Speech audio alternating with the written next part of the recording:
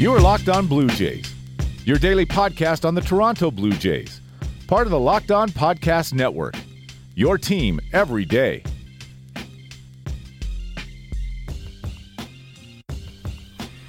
Hello, Blue Jays fans, and welcome to Locked On Blue Jays, your daily dose of Toronto Blue Jays talk directly into your headspace, part of the Locked On Podcast Network, your team every day.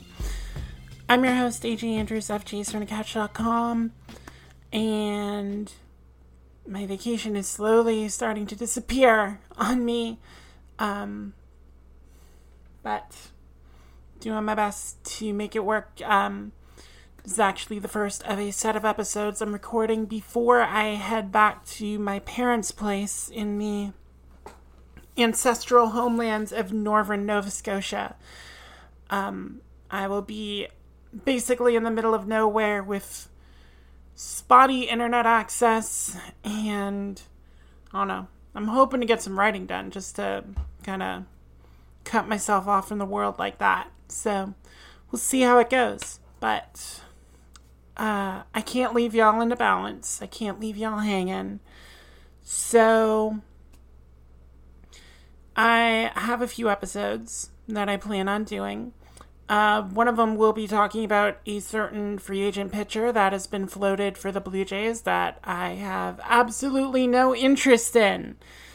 And then another one is just going to be like a fun little walk down memory lane, I think, with the Blue Jays. But I do want to focus on the news at hand, and that is that we have one game tonight in Major League Baseball, one Game 5, that will determine who advances to meet Houston in the ALCS, and I know who I'm rooting for. Let's just get it out of the way. Yeah, it's the Rays and Yankees, so Blue Jays fans, avert your eyes. But for the more impartial observer who just wants, justice to be dished out in this world, I think we all know who we're rooting for to, take out the cheating Astros and the not so cheating but still kind of cheating Yankees. Help us, Tampa Bay, you're our only hope. Otherwise, I will definitely be rooting for the Dodgers in everything from here on going out. Hear that, Dodgers fans? By process of elimination, I will be on your bandwagon for the rest of the playoffs if Tampa Bay does not eliminate New York tonight. I did want to talk about that series a bit more. I know we talked about it a bit earlier this week. Since we talked, and since the Rays evened it up at 1-1, again, it's been evened at 2-2. And it's been primarily a trend of just exactly what the Yankees specialized in during the regular season and what has been a trend in these playoffs, which, I'll speak to that right quickly. Saying the team that out-homers the other team is more likely to win in the playoffs, I think the stat was 16-0 at one point. Duh. Are we really shocked that's trending? If you hit a home run, your team is more likely to win. That is why we're in the situation we're in. That's why we have teams just embracing the 3 true outcomes and trying to aim for those home runs. Which, the Yankees-Rays series has provided them. There's been no shortage of those hits coming. And, if you look back through, you can see that there have already been 18 home runs hit in these 4 games by these 4 teams. Giancarlo Stanton has 4 of them. And I'm sure that trend is not going to change going into tonight's game with two pitchers who have been known to give up a bunch of home runs this season in Gerrit Cole and Tyler Glasnow. Now, both pitchers did win their games from earlier in the series, and if I'm watching for anything, is to see if they do adjust to try and keep the ball in the park a little more. Because, like, Petco Park, I know, has a reputation of being a pitcher's park, and I know a lot of us are like, let's see the Yankees try and win games without their precious little bandbox stadium now. Sadly, they're still a good team at full strength, and that's why they're able to keep launching home runs at a torrid pace. And, you know, again, if Tampa can't find a response, and so far, you know, they've been able to hang a little bit on the home run front. Randy Arozarena has 3 home runs of his own so far.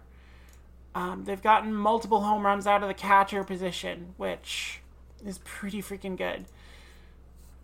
But obviously they need to find it in a hurry against Cole, who, you know, like I said, Arozarena did homer off Cole.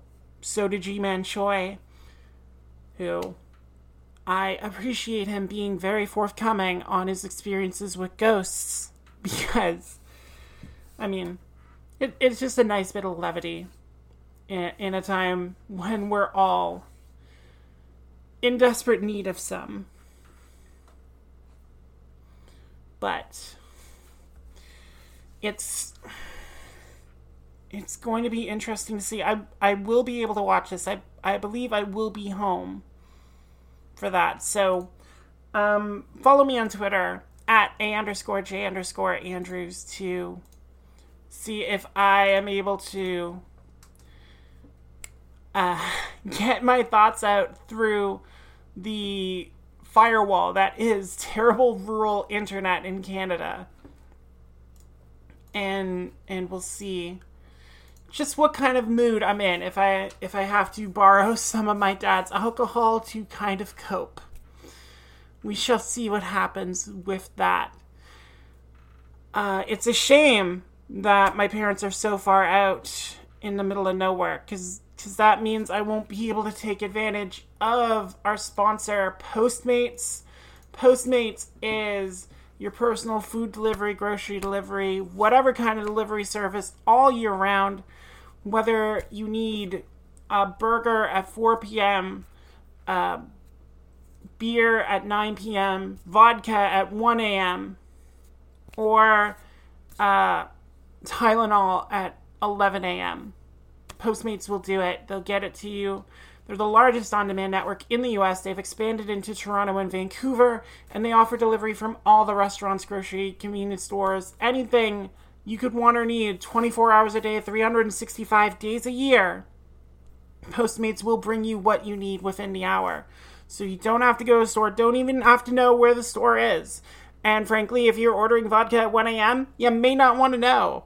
But Postmates will deliver anything to you. You just download their app for iPhone or Android for free. You browse the local businesses. You can track your delivery in real time. And if you sign up right now, Postmates is giving listeners $100 of free delivery credit for your first 7 days. So to start your free deliveries, you download the app, you use the code LOCKEDON. That's code LOCKEDON, all one word, for $100 of free delivery credit for your first 7 days when you download the Postmates app. So anything you need, anytime you need it, Postmate it. Download Postmates and save with that code LOCKEDON. You are Locked On Blue Jays, your daily Toronto Blue Jays podcast. Part of the Locked On Podcast Network, your team every day. Okay, so I didn't really touch on the pitching matchup a lot. Again, Gerrit Cole and Tyler Glasnow, y'all are familiar with what they can do. They did it to the Blue Jays a lot this season. Cole, in his Game 1 start, allowed 3 runs over 6 innings of work, struck out 8 batters, walked 2, gave up those 2 home runs. Tyler Glasnow allowed 4 runs and 5 innings of work in Game 2, still got the win there. struck out 10 Yankees. And that may be the difference when attacking these two pitchers. It's not just going to be who can get that home run swing onto a Cole fastball or a Glasnow fastball. It's going to be who can, we said it on this podcast before, who can make those home runs hurt the most. Because, again, they each gave up the 2 home runs. But Ji-Man Choi hitting with Randy Arozarena on made it a 3-2 game before, the Yankees started just blasting solo shots, because that's what they do, because, I don't know. But anyway, Glasnow's second home run that he gave up to Giancarlo Stanton. Stanton homered off him both times he faced him in Game 2. But that second one's the one that hurt, because you had Aaron Hicks and Luke Voit on board. So honestly, that's probably going to be what both teams are looking to do, is just try and nickel and dime their way to a runner on base so they don't have to rely on solo shots. So they can, again, make it hurt when that ball leaves the yard. Because I have a feeling that even though both these pitchers have a proclivity to give up home runs, offense is going to be at a premium in this game. And it's not just because of the starters. Tampa Bay is going to be throwing everyone at the Yankees in this game. So Glasnow is getting the start. But don't be surprised if he only lasts like 3 innings or so, and then Blake Snell comes in and goes. What was very key for Tampa in Game 4 was their usage of pitchers. They threw Ryan Yarbrough out there for the majority of that game, and then Ryan Thompson got an inning and 2/3 as the opener, and then Aaron Slegers was the other pitcher. But that's not Diego Castillo, that's not Nick Anderson, that's not Pete Fairbanks. That's their key relievers still intact for this game.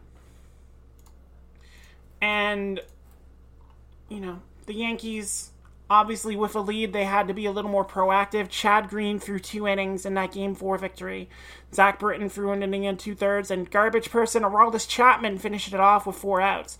But all 3 of those relievers had to go over 20 pitches, so their availability tonight may be doubtful. And if New York has to rely late on guys like Adam Ottavino and Jonathan Holder and Nick Nelson to protect that lead, it's going to be easier for the Rays to try and make a comeback or put a game away against those guys than it would be having to face those top relievers that Aaron Boone had to use in Game 4, because it was the elimination game for New York. And that's where Tampa does have the advantage.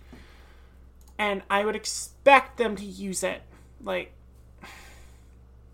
Yes, that does involve a dose of Aaron Loop if needed, but again, when you have Anderson and Castillo and Fairbanks and John Curtis, who doesn't get talked about a lot, but when you have those kind of arms available, you feel a lot more confident going into the situation where it's winner take all.